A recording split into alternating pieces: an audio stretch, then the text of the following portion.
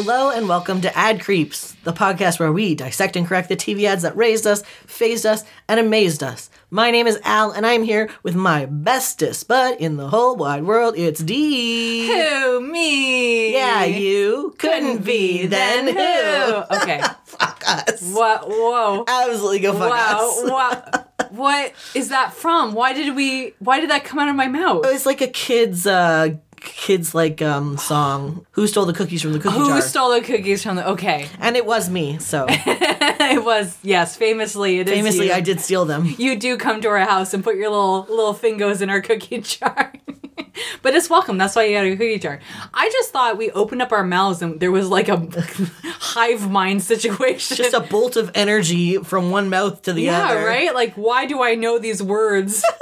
It's like the Borg over here. It's like a shimmy shimmy Cocoa Pops. We just all know it. I don't know shimmy shimmy Cocoa Puffs. Okay, well, we don't have time to get into it.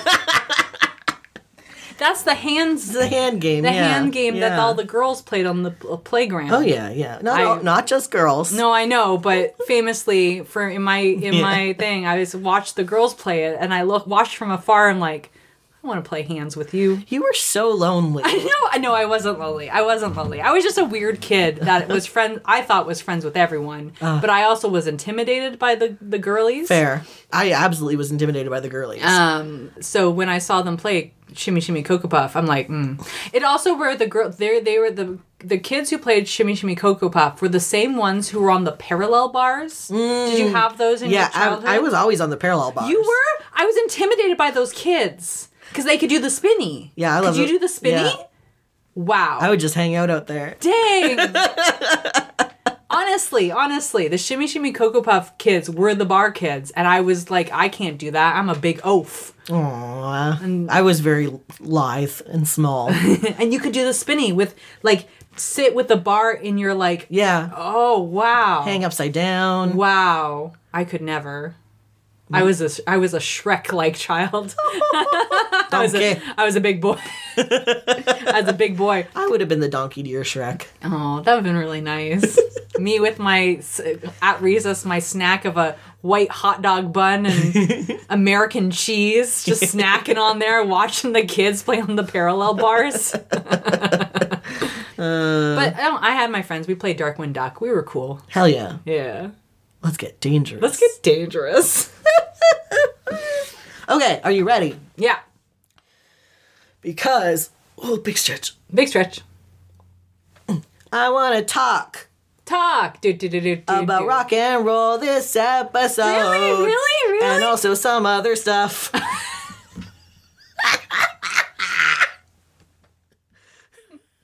You're so cool. I'm truly not. You're so cool. We are cringe and we are free. We are cringe and free, yes. Do you have a favorite rock and roll song from the 1950s and 60s? Oh. Giving you a wide range here. I'm into, like, I think Paul Revere and the Riders. Oh, yeah. Just like me, I'm really, really I just got into Paul Revere and the Riders, or got into, because my dad was really into them too. So just like me, I'm Not Your Stepping Stone. I think those fucking slapped. Hell yeah. Yeah. Mine is a song that I think I didn't think that much about, like, you know, when it's a popular song. Yeah. But only in, like, recently have I really, like, started to enjoy it in a different way, which is Chubby Checkers' Let's Twist Again. Oh, yeah, okay. Which is, like, because the twist was so big. Yeah. But there's something about Let's Twist Again that has this, like, intense nostalgia, like, in Chubby Checkers' vocals about, like, remember when we used to twist and now let's do it again. I also love Chubby Checkers' voice because he kind of sounds like a Muppet. Yeah. Come on, baby. Let's do that twist.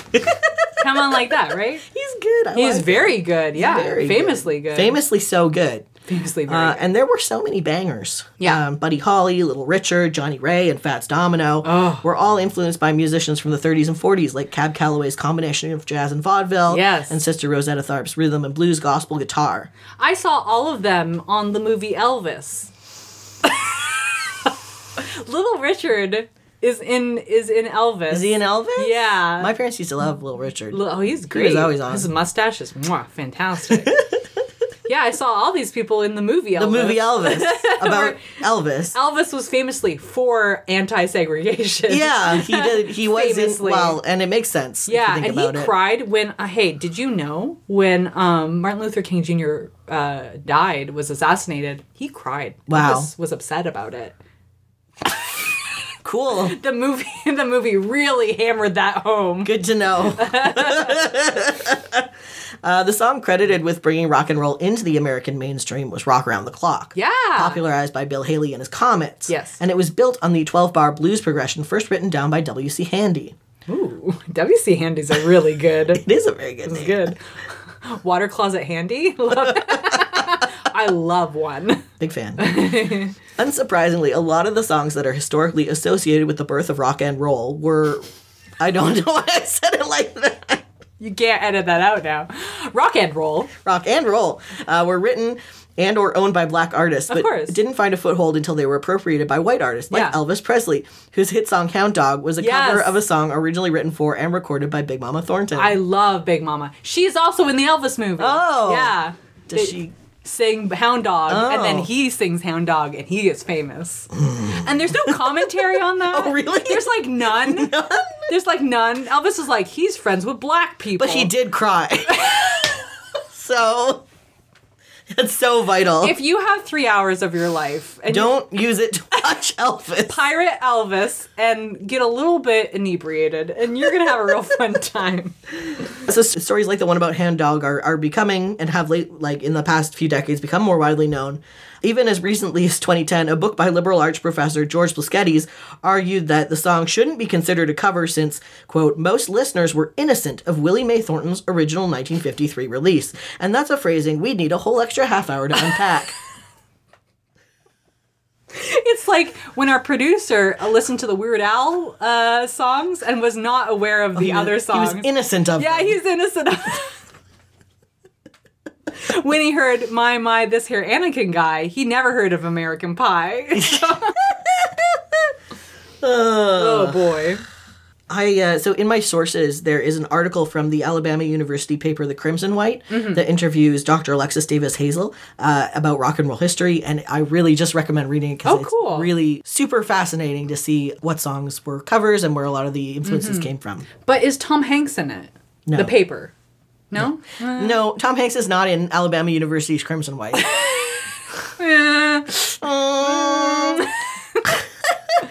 The name rock and roll itself, rock and roll, was popularized in white culture by the disc jockey Alan Freed. Oh, I didn't who know that. Explained the term as really swing with a modern name. It began on the levees and plantations, took in folk songs, and features blues and rhythm.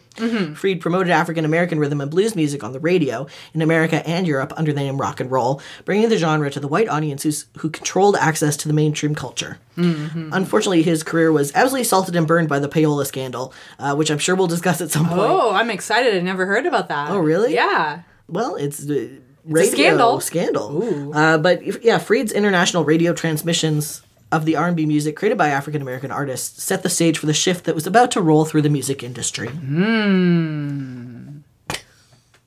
Shift. A shift. Sorry, I'm looking at my little dog.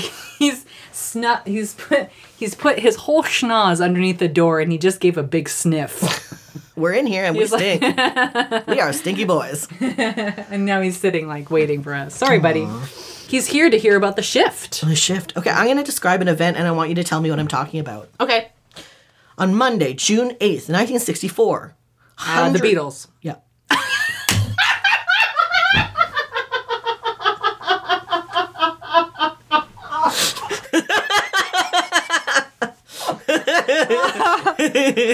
Folks, I took a big swing It wasn't that big.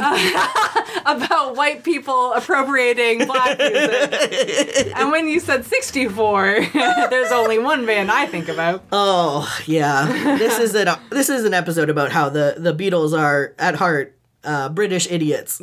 Oh, bless.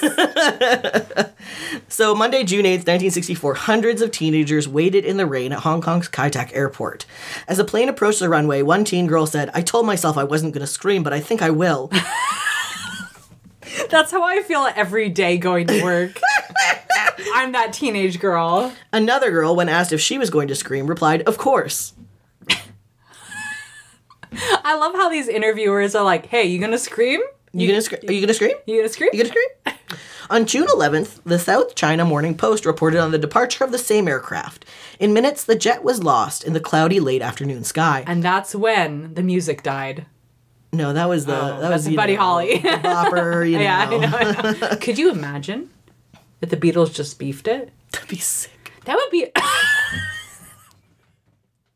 what our timeline would be. Because That would be the alternate, yeah. I think it would be an alternate universe. That's a linchpin. Yeah. Mm-hmm. A turning point. Mm-hmm. A freckle-faced 11-year-old quickly turned around as if the sight was too much to bear. She whimpered, "They're gone," held her face, and drifted slowly back into the terminal. Oh my God. So what happened in Hong Kong in June 1964? It was the same thing that had teenagers fighting with police in Beirut and waiting at the airport in Calcutta and Bangkok. It's Beatlemania, baby. Beatlemania, baby. It's Beatlemania. Can I tell you my mom's Beatles story? Please. So my mom was like, I guess 10, 11, 12, 13 when Beatlemania hit. Yeah. So she was the right age, right? Mm-hmm. My two favorite stories is when the Beatles came to Hamilton and Toronto in the mid-60s. My mom was in a Catholic school, and she was a bad girl.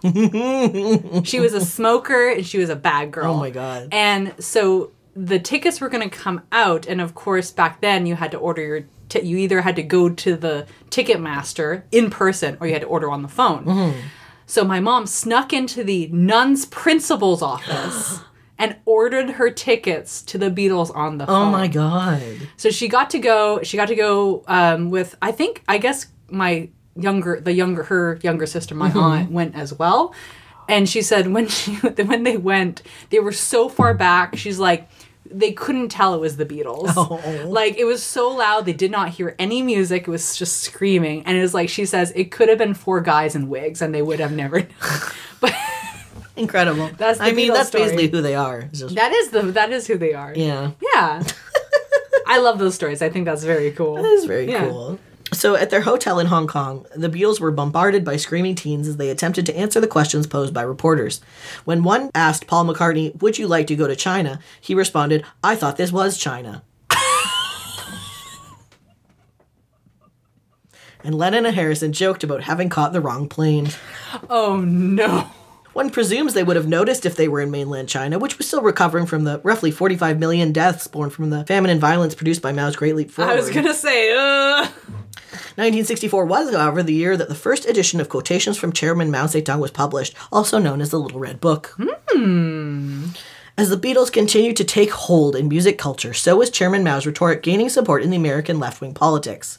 Dubbed the New Left, young adults were taking inspiration and fortitude from seeing the tides turning so significantly in China, Cuba, and Vietnam. Mm-hmm. Many still enshrined Marxist-Leninist thought, and others leaned into the ideologies of left-wing world leaders like Fidel Castro and Ho Chi Minh. But collectively, the college campus and working-class neighborhoods became centralized places for political fury against repressive, racist, homophobic, nationalist, and pro-war government policies. Absolutely.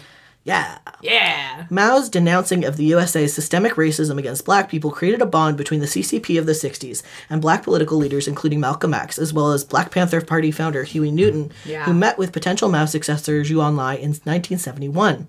Huey Newton and Bobby Seale raised money for their community in 1966 by selling copies of Mao's Little Red Book on Berkeley University campus. Oh, dope, man. So by 1968, the desire for change was reaching a razor's edge. The Tet Offensive in Vietnam massively escalated the conflict. There was a violent clash at the American Embassy in London, protests in Poland and France, and at the 1968 Democratic National Convention in Chicago, anti-war protesters, as well as reporters, photographers, and bystanders, were met with a full-scale police riot. 2 days before the DNC convention, the Beatles released their first track that referenced politics in a direct way, if not altogether. Revolution was written by John Lennon, who, along with bandmates, was viewed as a leader of the counterculture. If the New Left were hoping that the biggest name in rock and roll would support them, they were disappointed. Look, John Lennon's he's got to sit in a bed. He's got to sit in a bed. He's got to sit in a bed and say, peace now? He's got to go meditate in India. I'm not going to do anything about it, but maybe can you think about peace? Maybe. Yeah, let's just think about it. Fucking Jesus Christ. Would you... I also think this is classic Al shit. You did say this was a classic Al shit. Yeah. Because you're like, hey, Beatles, also, let's talk about the revolution. Hell yeah. So I will read you the lyrics of the song Revolution. I can sing them. You say you want a revolution. Well, you know, we all want to change the world. I love that because it's like, we all want to, but should we? Do you know the rest of them?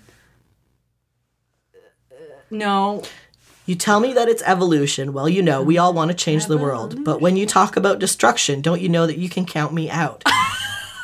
Don't you know it's going to be all right? All right? All right? Hold on. Don't you know it's going to be all right? Well, you say you got a real solution. Well, you know, we'd all love to see the plan. You ask me for a contribution. Well, we're all doing what we can. But oh my God. if you want money for people with minds that hate, all I can tell you, brothers, you have to wait. Don't you know it's going to be all right? This is beautiful leftist politics in a little button, in a little bottle. This is where it comes from. You say you'll change the Constitution. Well, you know, we all want to change your head. You tell me it's the institution. Well, you know, you better free your mind instead. Free your mind, baby. But if you go carrying pictures of Chairman Mao, you ain't going to make it with anyone anyhow. You ain't going to make it with anyone anyhow. Don't you know it's going to be all right? Don't you know it's going to be all right?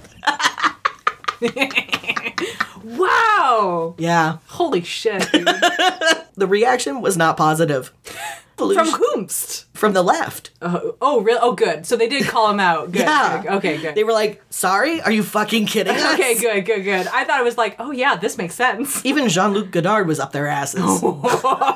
When you have Jean-Luc up your ass, it ain't pleasant. Revolution created the first major conversation about the connection between politics and rock and roll music, or rather, what rock music had become since its origin in black rhythm and blues, jazz, and spirituals. Holy shit. It's like, it's milquetoast. Yeah. It's vaguely reminiscent of politics, but then in a non-committal way. Yeah. Hell yeah. It's like using the appropriated culture to then say, well, you don't really need, you don't need a revolution. Yeah. It's like, we're going to rage against the machine, but what if the machine was our friend, maybe? But we like... The machine is safe. The machine is good. For us. Why would we change it? Why would we rage against it? Yeah. And if you want me to rage against the machine, which is my friend, as I've mentioned, I'm going to need a really specific, 10-point plan on how and why. John Lennon's an ally. He's not. He would call himself one, though. Yeah, he would. Yeah. That's the worst part.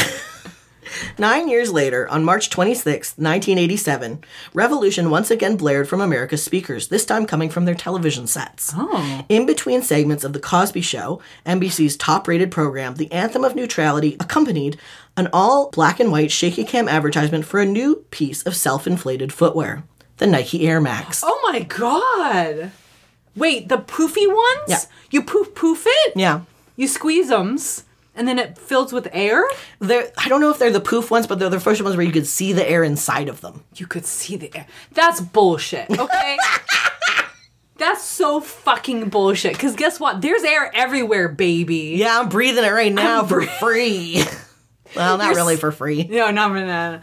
But you're selling me air? Thanks. Thanks, it's in my shoes? Okay. Oh my God. Nike knew the Air Max was a game changer for their company, their first shoe with visible air.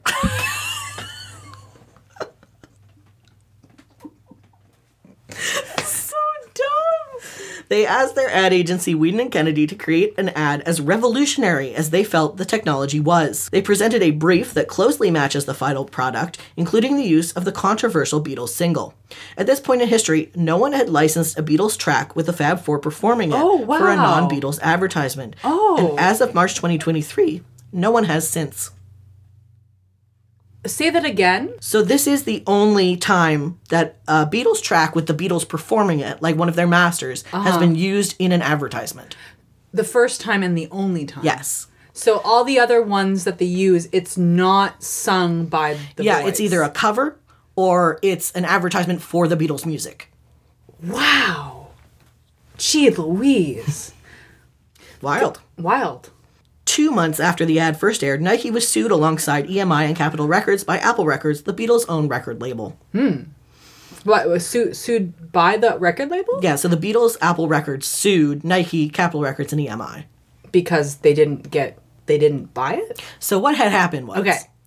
Nike needed to get 2 different licenses if they wanted to use the Beatles' master recording that they used in the ad. Yeah. First, they needed one from the music publisher to allow them to use the music and lyrics.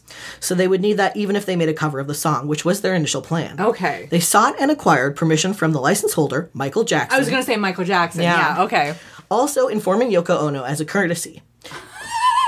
She's here too. She's also here.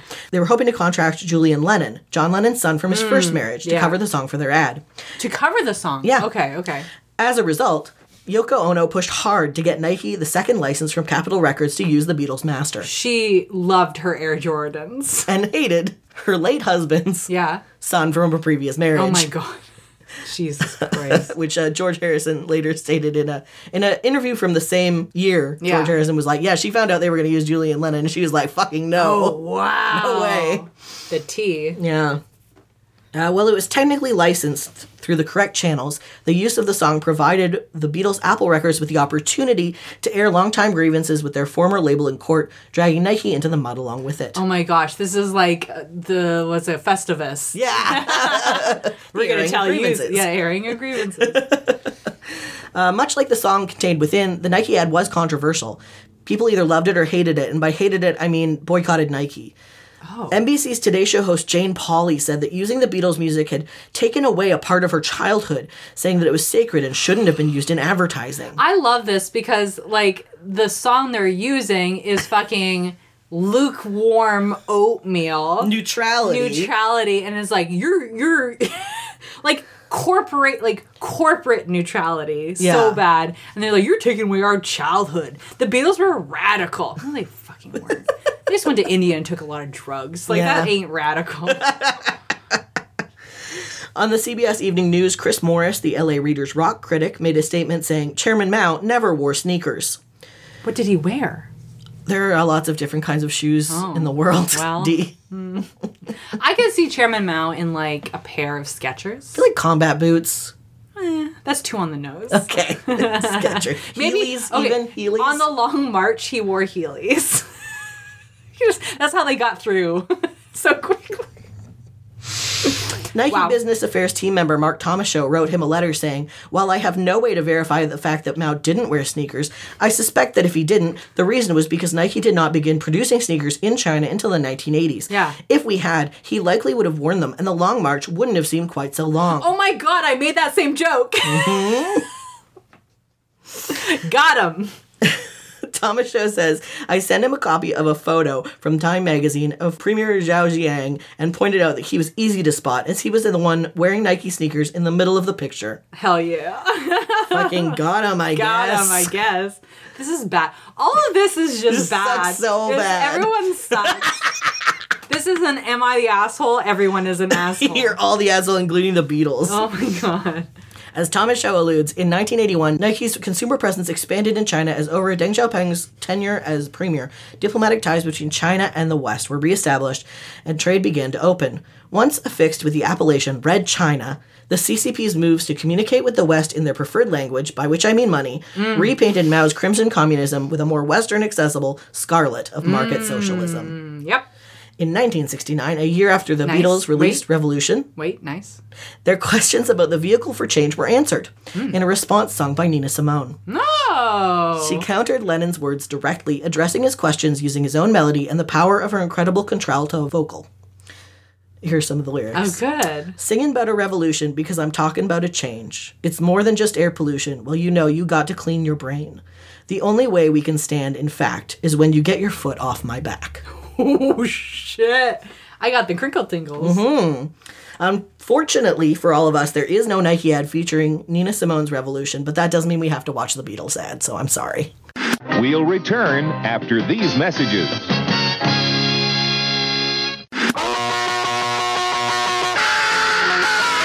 You say you want a revolution. Well, you know, we all want to change the world. But when you talk about destruction, don't you know that you can count me out? Don't you know it's gonna be alright?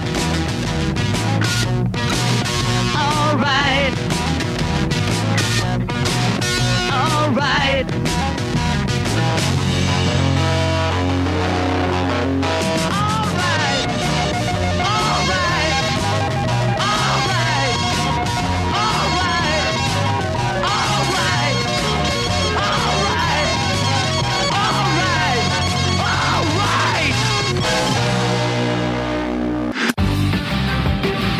Welcome back to the show.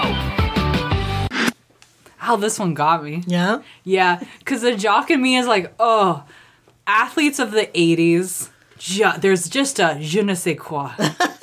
Just like their running shorts and their sweaty baggy tops. And McEnroe in there. Yeah, hell yeah. I just think it's like, like Nike, a company that made such a tremendous profit off of using athletes like Michael Jordan in their commercials. I just think they've profited a lot off of other people's imagery and culture. Absolutely. And the imagery that they use, and this commercial, it's funny that you're saying that, they rely heavily on the athletes, and they have like one shot, the same shot of their Nike Air hitting the pavement and kind of buckling. Yeah. You're like, wow, that air's really working for you. I can see the air in it. Yeah, it's in there. It's in there, and then it gets squished out. But it's the same shot, and it's like 3 times we see in the commercial. That's not the exciting part. The exciting part are the sweaty bodies. Because they are making you feel. They are in this making commercial. me feel. I did feel. Yeah. I did and feel. The song is part of it. They got me, Al. Oh, Al. How they got me. Al. Oh. Garfield says you are not immune to propaganda. Al. I'm not. I'm famously not immune to propaganda. I'm going to go for a run right now, though I wear Skechers. Because they are gay. Mine are rainbow. And don't you tell me that's rainbow washing, because it absolutely is. Okay. But I paid them for it. We have a black and white. It's shaky. There's a lot of sweaty 80s athletes. Yeah. And I love everyone. Lots of muscles. Lots of toy bodies. A lot of hunks. And a lot of hotties. A lot of tight bodies, and then like really flimsy looking footwear. Yeah. Just like man. Selling air. This is funny because you're buying a shoe with less shoe. Yeah. Huh. Because there's air in there. Wow. I still I can't wait till we hit the pump ups. Yeah, the pump ups are good. I gotta know, because that's more air. And yeah, I mean. How does it work? I don't know. Maybe we'll talk about Juan Perón when we get to the pump ups. We got it. Maybe Avita's involved. Oh my God. That's just, that was nothing. We're going there. I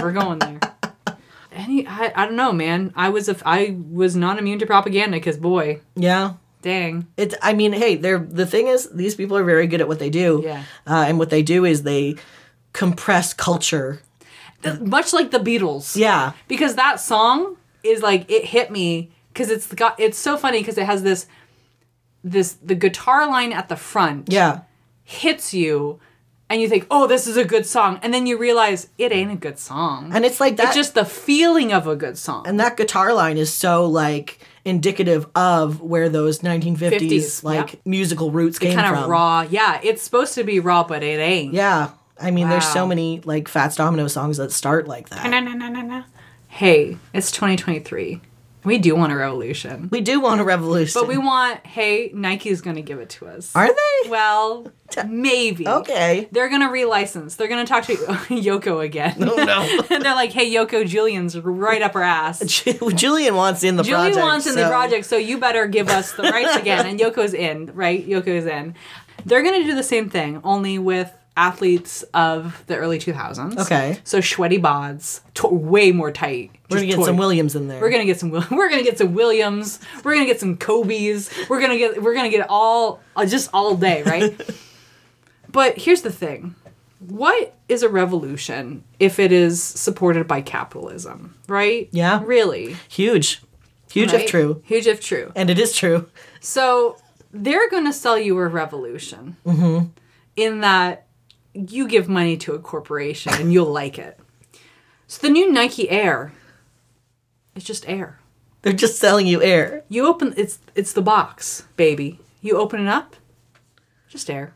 Is it like a special edition No.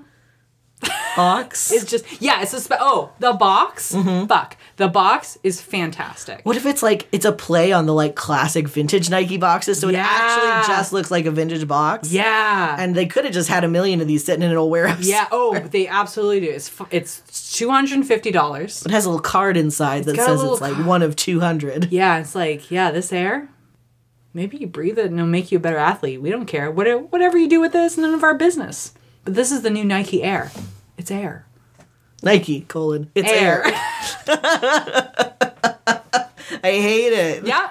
Yeah. And that's the new revolution where we don't actually purchase anything, but we're still giving corporations our money blindly because of a feeling. Right? And we do like breathing air. We do like, famously, humans do need to breathe air. So I think maybe I do need this $250 box of air. Designer air. Designer air that I get a huff. That's probably a thing, right? Like people are Almost certainly. probably like, bottled water. They got Mountain bottled air. Yeah. Absolutely. That's it. I'm mad. I'm so mad. That's it. That's the I'm revolution. really mad. What song do they use? They use the same song? Same song. Oh, right, same song. Yoko, yeah. Same song. Yoko's in. She's like, yeah, we'll buy. She probably thinks like that's art. You know what I mean? Yeah. I went to Yoko Ono's art installation in Vancouver, and I thought it was quite clever because, it's Yoko's later art, like her art now is smart because it encourages the viewer to interact with the art. And that's something that, was revolutionary in a long time ago. But now it just kind of comes up with, what is this fucking message? Like, climb this ladder. Okay. Okay. And these platitudes on the wall, they're very like, again, lukewarm. Interesting. But to give Yoko credit, she specifically works with Native and Indigenous artists. In Vancouver she did a whole installation about and gave them money to create art that can contain water. And so the end of that exhibit was all of those indigenous art pieces that had to do with water. Oh, fantastic. And so the thing was the artist adds water and then Yoko comes and adds her water as well. Oh. But that's kind of weird because it's like these artists create these pieces and then they add water and then Yoko's like, I'm part of this too. Here's some anyway. Her water was the money. Yeah, her water was the money. I have one more question. Do you think that Nike Air is shipped in from China? Famously good air in China. Absolutely. Why not? Perfect. That felt bad. Yep. So I gotta get a commercial that makes you feel a little good. Okay. And this is a commercial from Virginia. Okay. And it touches on one of our favorite things. Donuts. Donuts. This is gimme. Duck's Donuts, baby. Duck's Donuts. Quack, quack. If you want to watch this ad, you can go to our sources. Yeah. And I want to thank my friend Jessie from Virginia. They talked about Duck Donuts, and I had to find a commercial. Thank you, Jessie. Thank you, Jessie. After these messages, we'll be right back.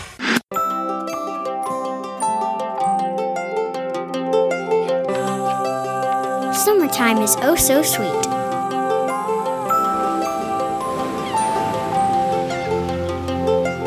It's not just the waves or the sand under your feet.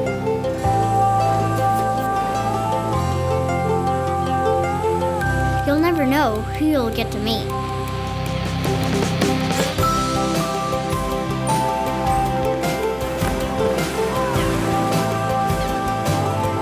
But the best thing of all is what you get to eat.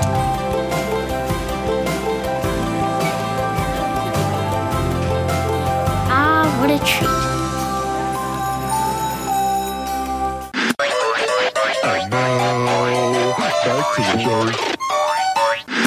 That was really cute. I chose this ad, because my friend Jessie was talking about Duck Donuts, and I famously love donuts. But it's right now it's what, March, end of March? Yeah, it's donut time. It's getting to be the feeling of summer coming. Summer Yeah. is coming. It's not here. Looking outside is kind of gloomy, but it is coming. And this ad gave me the feeling of summer vacation. Do you know when that ad is from? Oh, very recently in okay. the 2000s, yeah. Because that child looks like a Stranger Things. He does look like a Stranger Things. Just saying. That'd be cute. The gay one? Oh, maybe. He looks like the gay one from Stranger Things. Aww. But it was a very cute ad of like young love. Yeah. Love with donuts. Young love with donuts. Being young and in love with donuts, which I think we can all relate to. Oh, God. I love a donut. I'm 35. I'm in love with donuts. I loved it. You're 35 still? Aren't you 36? No. Oh. I don't even know how old I am, so. You're 36. That doesn't feel right. Yeah. Okay. I'm in my 20s, okay? What was your favorite donut as a kid? Because in the commercial we see the chocolate glaze and the rainbow sprinkles, and I thought that was classic. My favorite donut as a kid. Yeah.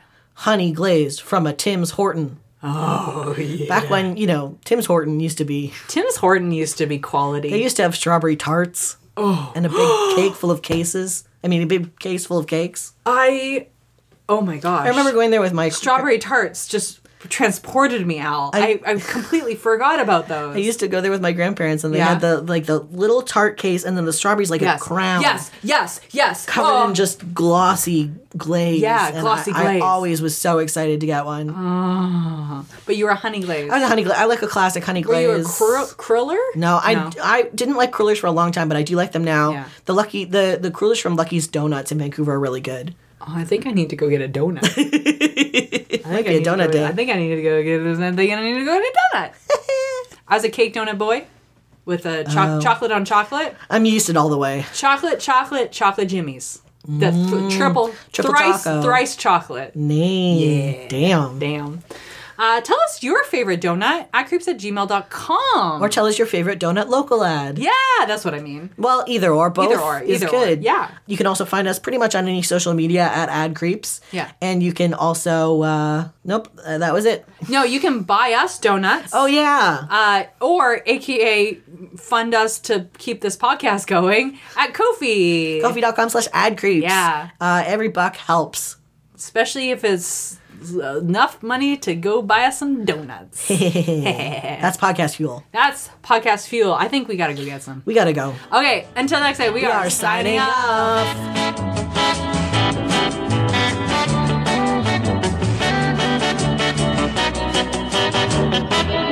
But first, a word from our sponsor. I gotta go out. Let's go get donuts. I like it because they have a hole. Oh, wow.